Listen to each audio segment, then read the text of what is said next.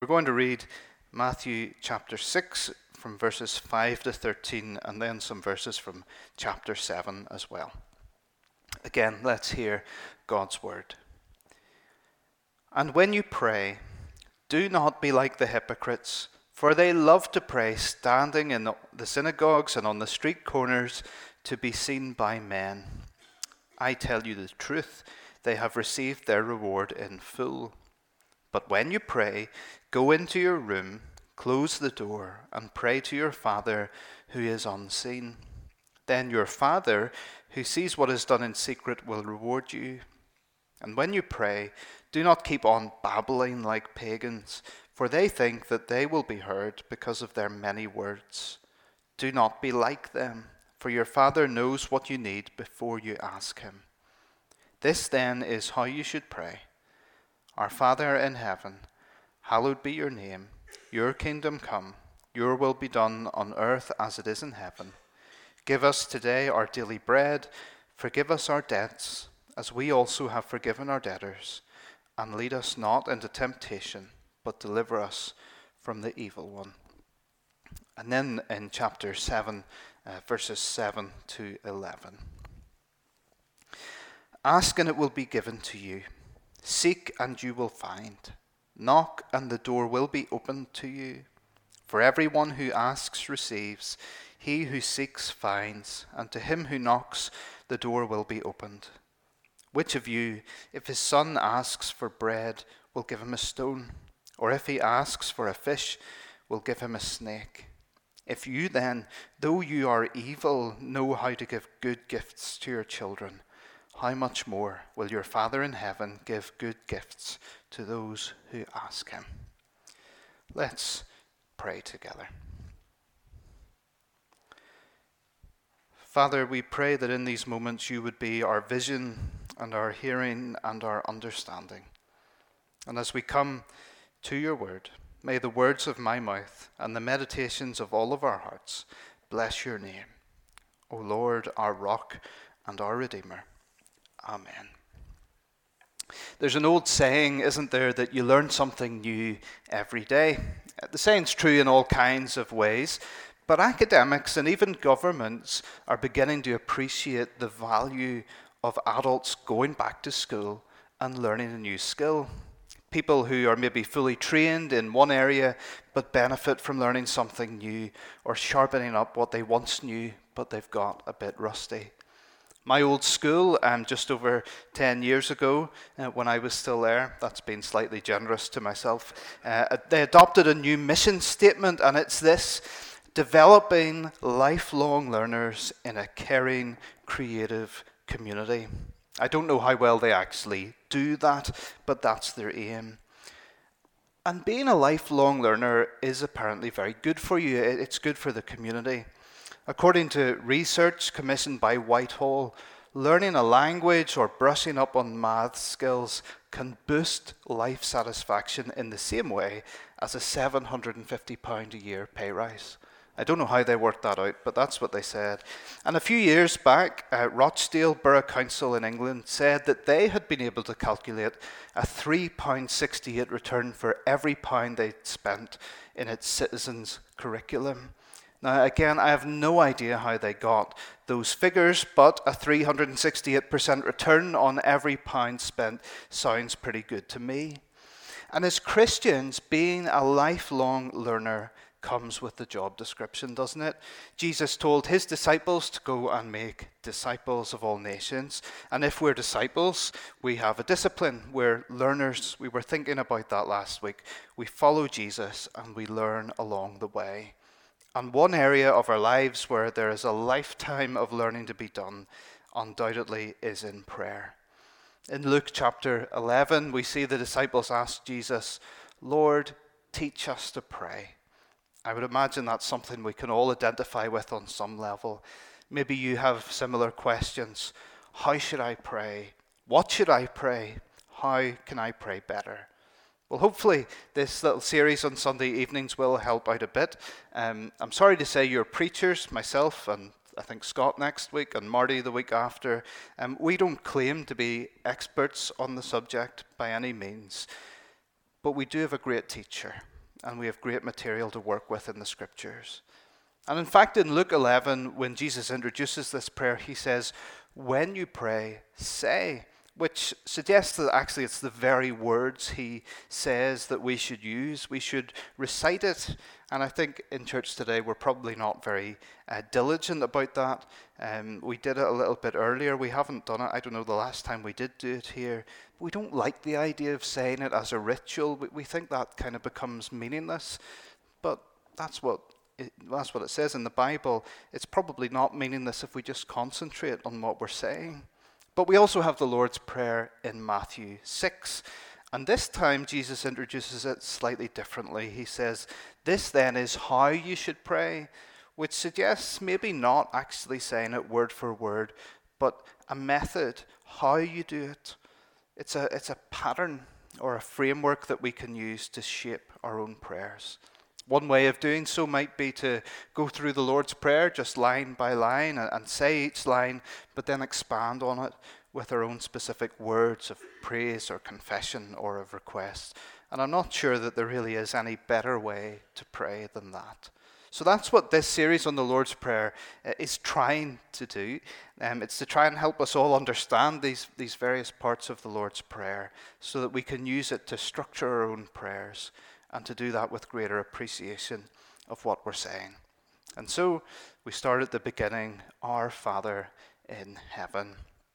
And this evening we're going to see essentially three things from this phrase, because I'm a Presbyterian and I'm preaching, so there are three things. It gives us the context for prayer, it gives us our posture in prayer, and it gives us our confidence in prayer. I probably should have alliterated those as well, but I'm not that good a preacher. So firstly then, the context for prayer. And what I mean by that is essentially this tells us what prayer is and what prayer isn't. It gives us that context. It shows us that in Jesus, prayer isn't actually a new thing, but something that we continue on in the same vein of the Old Testament saints. And that's why we looked at a prayer in Isaiah 63. I've been reading a book recently because a friend told me it changed his life in prayer, so I thought, right, I'm going to read that. It's called Calling on the Name of the Lord by Gary Miller. And you might remember we read one of Gary Miller's books together during the pandemic in a online book club. Now this book is much less of a page turner than that book was. I'll just throw that out there. This is an academic book, but I've been reading it because what he does in this book is he assesses all the prayers in the Bible from Genesis through to Revelation. So it's quite a hefty book, with the exception of the Psalms, because otherwise the book would have lasted forever. So he picks a few of those out. But what he argues through this book is this. This is a quote from the book. He says, prayer throughout the Bible is to be primarily understood as asking God to come through on what he has already promised. And what Gary Miller is arguing is that when we look at the big picture of the Bible, we see God making promises to his people. There are covenants that come along with covenant blessings through Abraham and Moses and David, and ultimately through Jesus in the new covenant. God calls out a people for himself, and he promises to bless them, and he promises to bless all nations through them. He promises to defeat their enemies, whether those are people who would seek to attack God's people, or whether it's our greater enemies of sin and death. Now, often there are little clauses, if you like, if you want to think of a covenant as a contract. God promises that if his people obey him and walk in his ways, then he'll bless them, and he will save them and deliver them, and he'll make them prosper. But particularly in the covenant he makes with Moses, there are covenant curses as well. If the people disobey and wander, then they will be punished. And that's the situation we find ourselves in Isaiah 63 and 64. But Isaiah is asking God to come through on his promises. I hope you picked it up as we read, because we're obviously not going to read it all again. But Isaiah says, "O Lord, in the past through Moses you saved us, you delivered them, you parted the waters for them, and you blessed them. And you became our father, but we disobeyed you, and our hearts have wandered from you. No one in Israel inquires of you anymore." He says, God, you're our father, but Abraham doesn't know us. Israel doesn't recognize us. We've disobeyed, we've failed. We haven't held up our side of the covenant, But, oh Lord, that you would intervene and come through on your promises. Isaiah says, oh, that you would rend the heavens and come down and deliver us and restore us again and do for us what you've promised. Have a people for yourself again, our Father, us your children. You're the potter, we're the clay in your hands. Don't hold back, Lord. Deliver us just like you have promised that you will. Now, I think that Gary Miller in the book, he probably overstates his case a little bit, if I'm being picky, but I do think he's on to something. Prayer in the Bible all essentially takes its shape in that way, or at least sits within the context of covenant relationship. God is our Father, and he's promised to call us out as his people to follow him. He's promised to bless us and deliver us from our enemies. We do see it in the Psalms as another example, even in more difficult places for us to understand, where the psalmist asks for things that seem really out there to us, that he would destroy their enemies, that the enemies would be slain. But ultimately what's being asked is that the Lord will bless his people and that he'll take away any obstacles to that happening. It doesn't make those Psalms easy, but it does at least put them in context. We also have deeply personal psalms like Psalm 51. After David has committed adultery, he says, restore to me the joy of your salvation and renew a right spirit within me. So that's the personal bit. But David goes on to say, then I will teach transgressors your ways, so that sinners will turn back to you. May it please you to prosper Zion, to build up the walls of Jerusalem. Then you will delight in the sacrifices of the righteous. As much as David's prayer is very personal, it's for a purpose within God's covenant relationship with his people. Lord, restore me so that you can bless Jerusalem, you can bless your people again. Now let's bring it back to ourselves for a moment. Praying in Jesus' name, that means we know God as our Father. We come before God also with enemies, with sin and temptation and the devil and the world even. And we come before God with failures. And yet we also come to our Father knowing the promises of God to his people, that he has called us out from the world as his people in Christ, in the one who is the new covenant, the new blood of the covenant. He's promised to deliver us from our enemies, to forgive our sins, and to bless us. And so that's our context for prayer. We stand in line after these great believers in the Bible. Thou, my great Father, I thy true Son, thou in me dwelling, and thou with me one. We come before God as our loving Father. It says in Colossians 1 that he, that is the Father, has delivered us from the domain of darkness and transferred us into the kingdom of his beloved Son, in whom we have redemption, the forgiveness of sins. And so that's our context of prayer. We're God's children. We come confident of the blessings that we find in his word. We can come with our own problems and our failures. We perhaps even come like Isaiah, knowing the discipline of God, but we can call on him to come through in his promises, to bless us and to prosper us. And I suppose saying things in that context means we won't come with the wrong attitude. This tells us what prayer is, but it also tells us what prayer isn't. We won't need to pray like the hypocrites Jesus mentions, who pray just to be seen by others, to be seen as some great prayer, because that's just not what prayer is. It's actually not really about the prayer very much. And we don't need to keep babbling like the pagans that Jesus talks about. We can certainly pour out our hearts to the Lord. The Bible calls us to do that. That might be sometimes in the form of many words, and sometimes that's appropriate, but it isn't often the case. When we go to God as our Father, and we understand that he's our Father, and we know that we're his, and he loves us, and that he's promised to bless us, we don't need to convince him to give us the blessings that he's already promised to give us. He already knows. So we can just ask him to come through on those promises in our lives because we're his children. Jesus says it in Matthew 6, verses 6 and 8. He says, but when you pray, go into your room, close the door, and pray to who? Your Father who is unseen. Then your Father who sees what is done in secret will reward you. Your Father knows what you need before you ask him. It doesn't need to be in front of others. It doesn't need to be lengthy.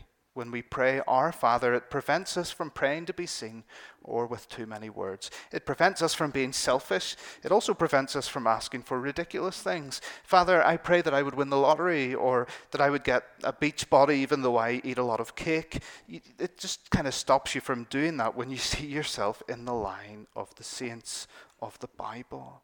Now, we can certainly pray for the things that we need, and we're taught to pray, give us each day our daily bread.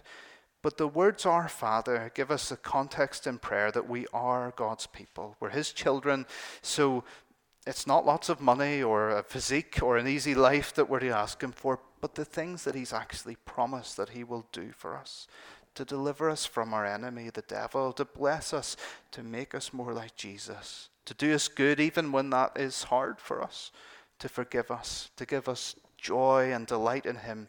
We thought about that last Sunday night too, to glorify God and enjoy him forever. That's what a disciple is meant to do. So the line, "Our Father in heaven," firstly gives us the context for prayer. It reminds us of what we're doing. And secondly, it gives us our posture for prayer. Now, I'm not talking about whether we stand or sit or kneel or whatever. What I mean by our posture in prayer is that we pray with Jesus to our Father. We pray with Jesus.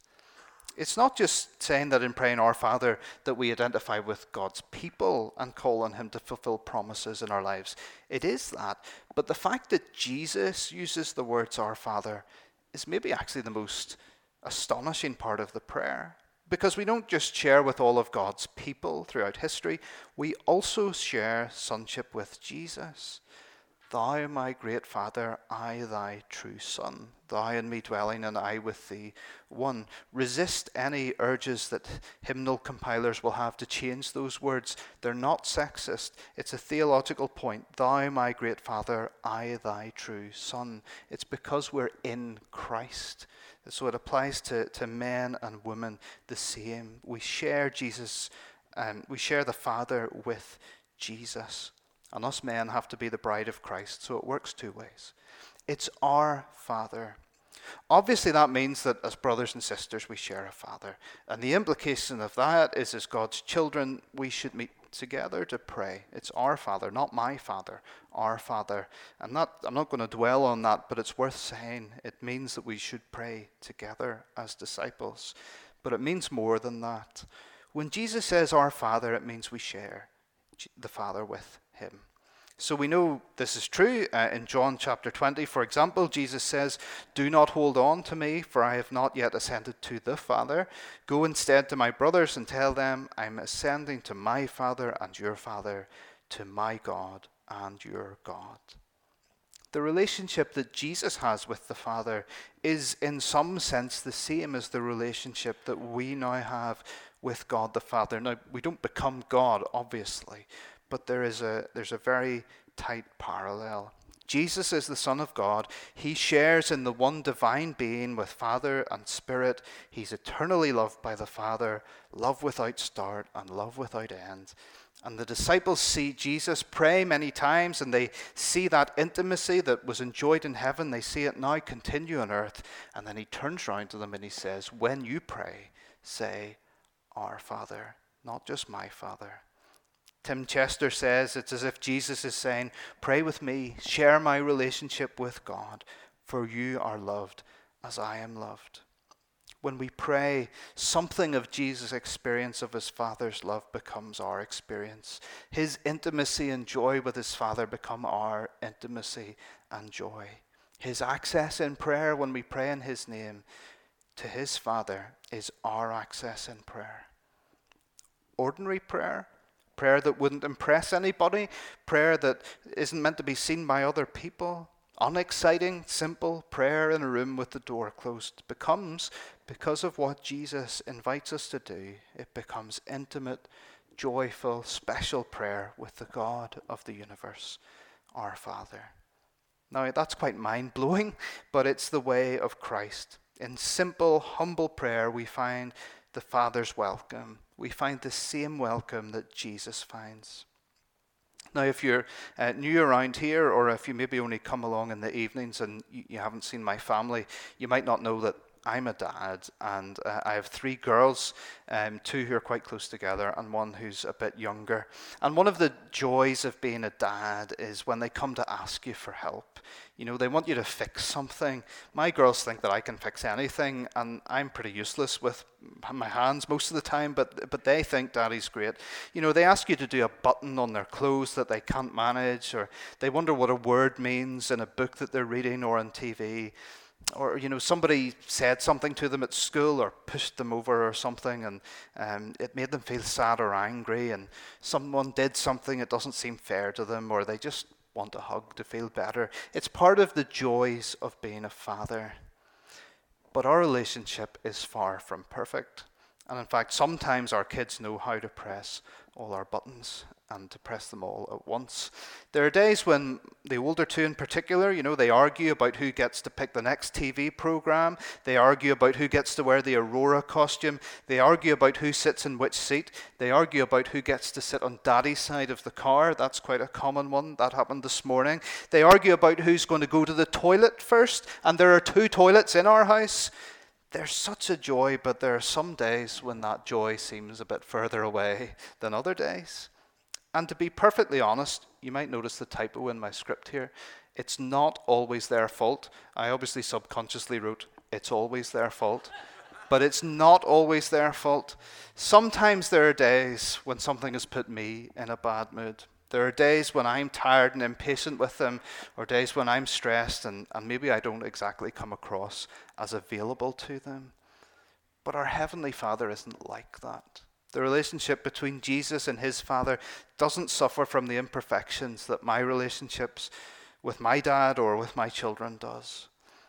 And when we pray, our Father, we join in that relationship.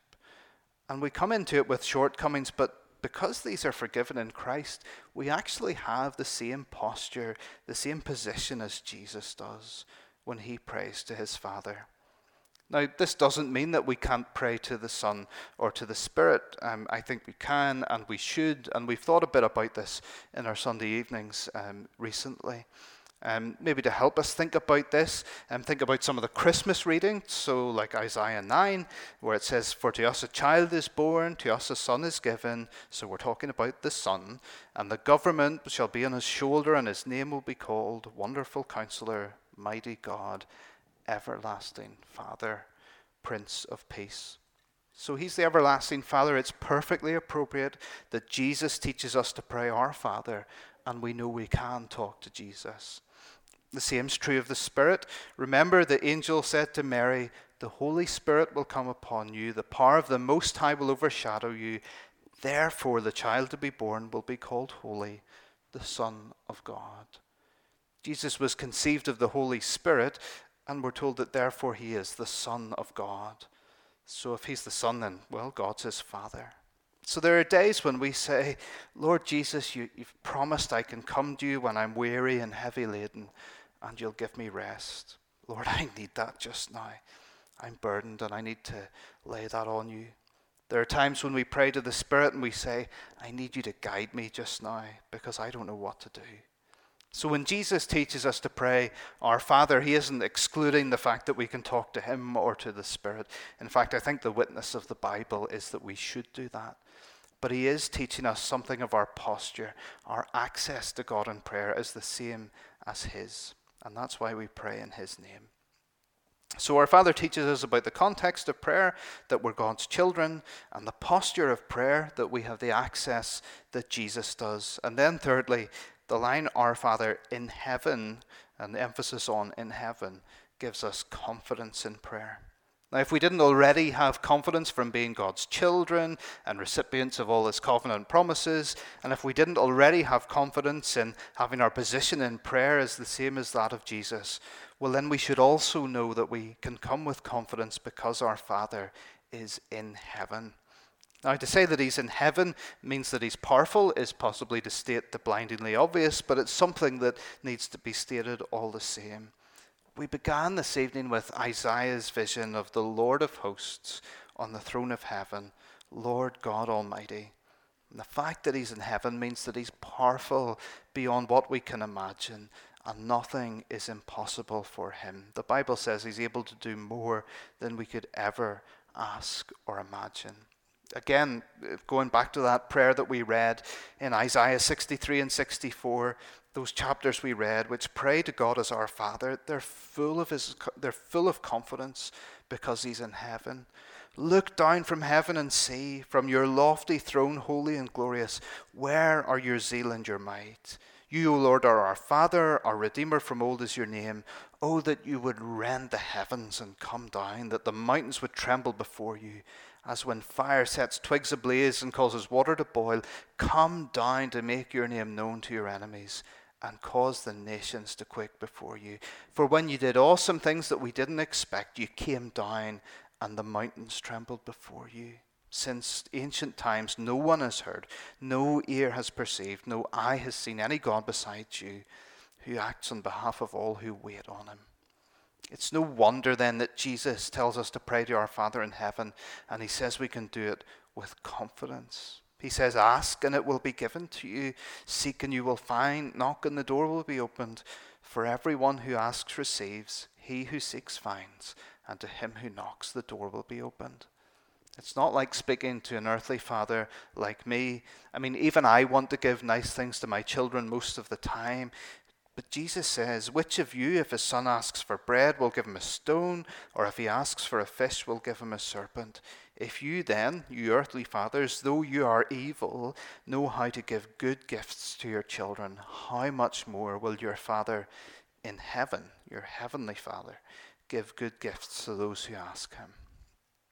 Now, obviously, this runs us into some maybe slightly difficult territory, because sometimes when we pray, the Father doesn't give us that good gift that we want or that we think we need.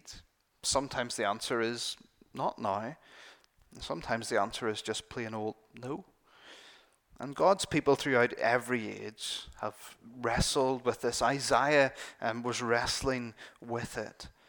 A while ago here in Ravenhill, we did a series in the book of Habakkuk, one of the minor prophets, and you may not remember, or you may or may not know that Habakkuk is a prime example of that. He prays to his covenant God. He does the Gary Miller thing, and he says, God, we're your covenant people, and you're meant to be blessing us. You're meant to be helping us overcome our enemies. So why are the wicked prospering? Why are we crying out to you that there's violence, and you're not doing anything about it? And the Lord replies, Habakkuk, I'm going to do something. If I told you, you wouldn't even believe it, but my people have turned away from me. And so the punishment is coming. The covenant curse is going to come. I'm going to come through on the covenant curse. I'm going to raise up another nation against them, and the other nation is going to win. But he does say that he will keep a remnant and that he will come through in his covenant promises. And part of Habakkuk's response is really striking. He says this in Habakkuk 3:16. He says, I hear and my body trembles. My lips quiver at the sound. Rottenness enters into my bones. My legs tremble beneath me. Yet I will wait quietly for the day of trouble to come upon the people who invade us. As we come to God our Father in prayer, we do it in the context of being his children. So we know that even if the Lord's purposes are unclear to us, even if in Habakkuk's example, he makes it very clear that those purposes are going to be really difficult, we can still trust that a day of trouble will come for those who stand against us. And for the things which weigh us down, ultimately God will fulfill his promises to us and bless us. That's the confidence Habakkuk had before the Lord, and it's what happened to God's people. They went off into exile, God's judgment for their rejection of him, but he brought them back. And he sent the Messiah they were waiting for into the world, and he defeated all their enemies and all of our enemies through his death and resurrection. We've come a long way from the first line of the Lord's Prayer, but as we come to God as our Father in heaven, it gives us our posture that we stand with Christ, with our sins forgiven, and we enjoy his access to the throne of grace. We have that context of being partakers in his covenant promises, so we come confidently. Knowing the fact that he's our heavenly Father means that nothing is impossible for him. And even though we mightn't always see his promises, and I don't want to gloss over that, we mightn't always see his purposes, ultimately, he is at work for his good and for his glory. So let's turn to him now in prayer.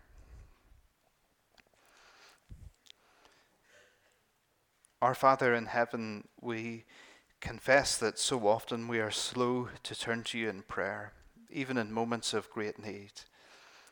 Father, forgive us for neglecting this wonderful gift and this wonderful access that you give us. Oh, what peace we often forfeit. Oh, what needless pain we bear, all because we do not carry everything to God in prayer. Lord, forgive us for trying to go it on our own. Forgive us for not stopping to think about what your purposes might be in various situations in our lives.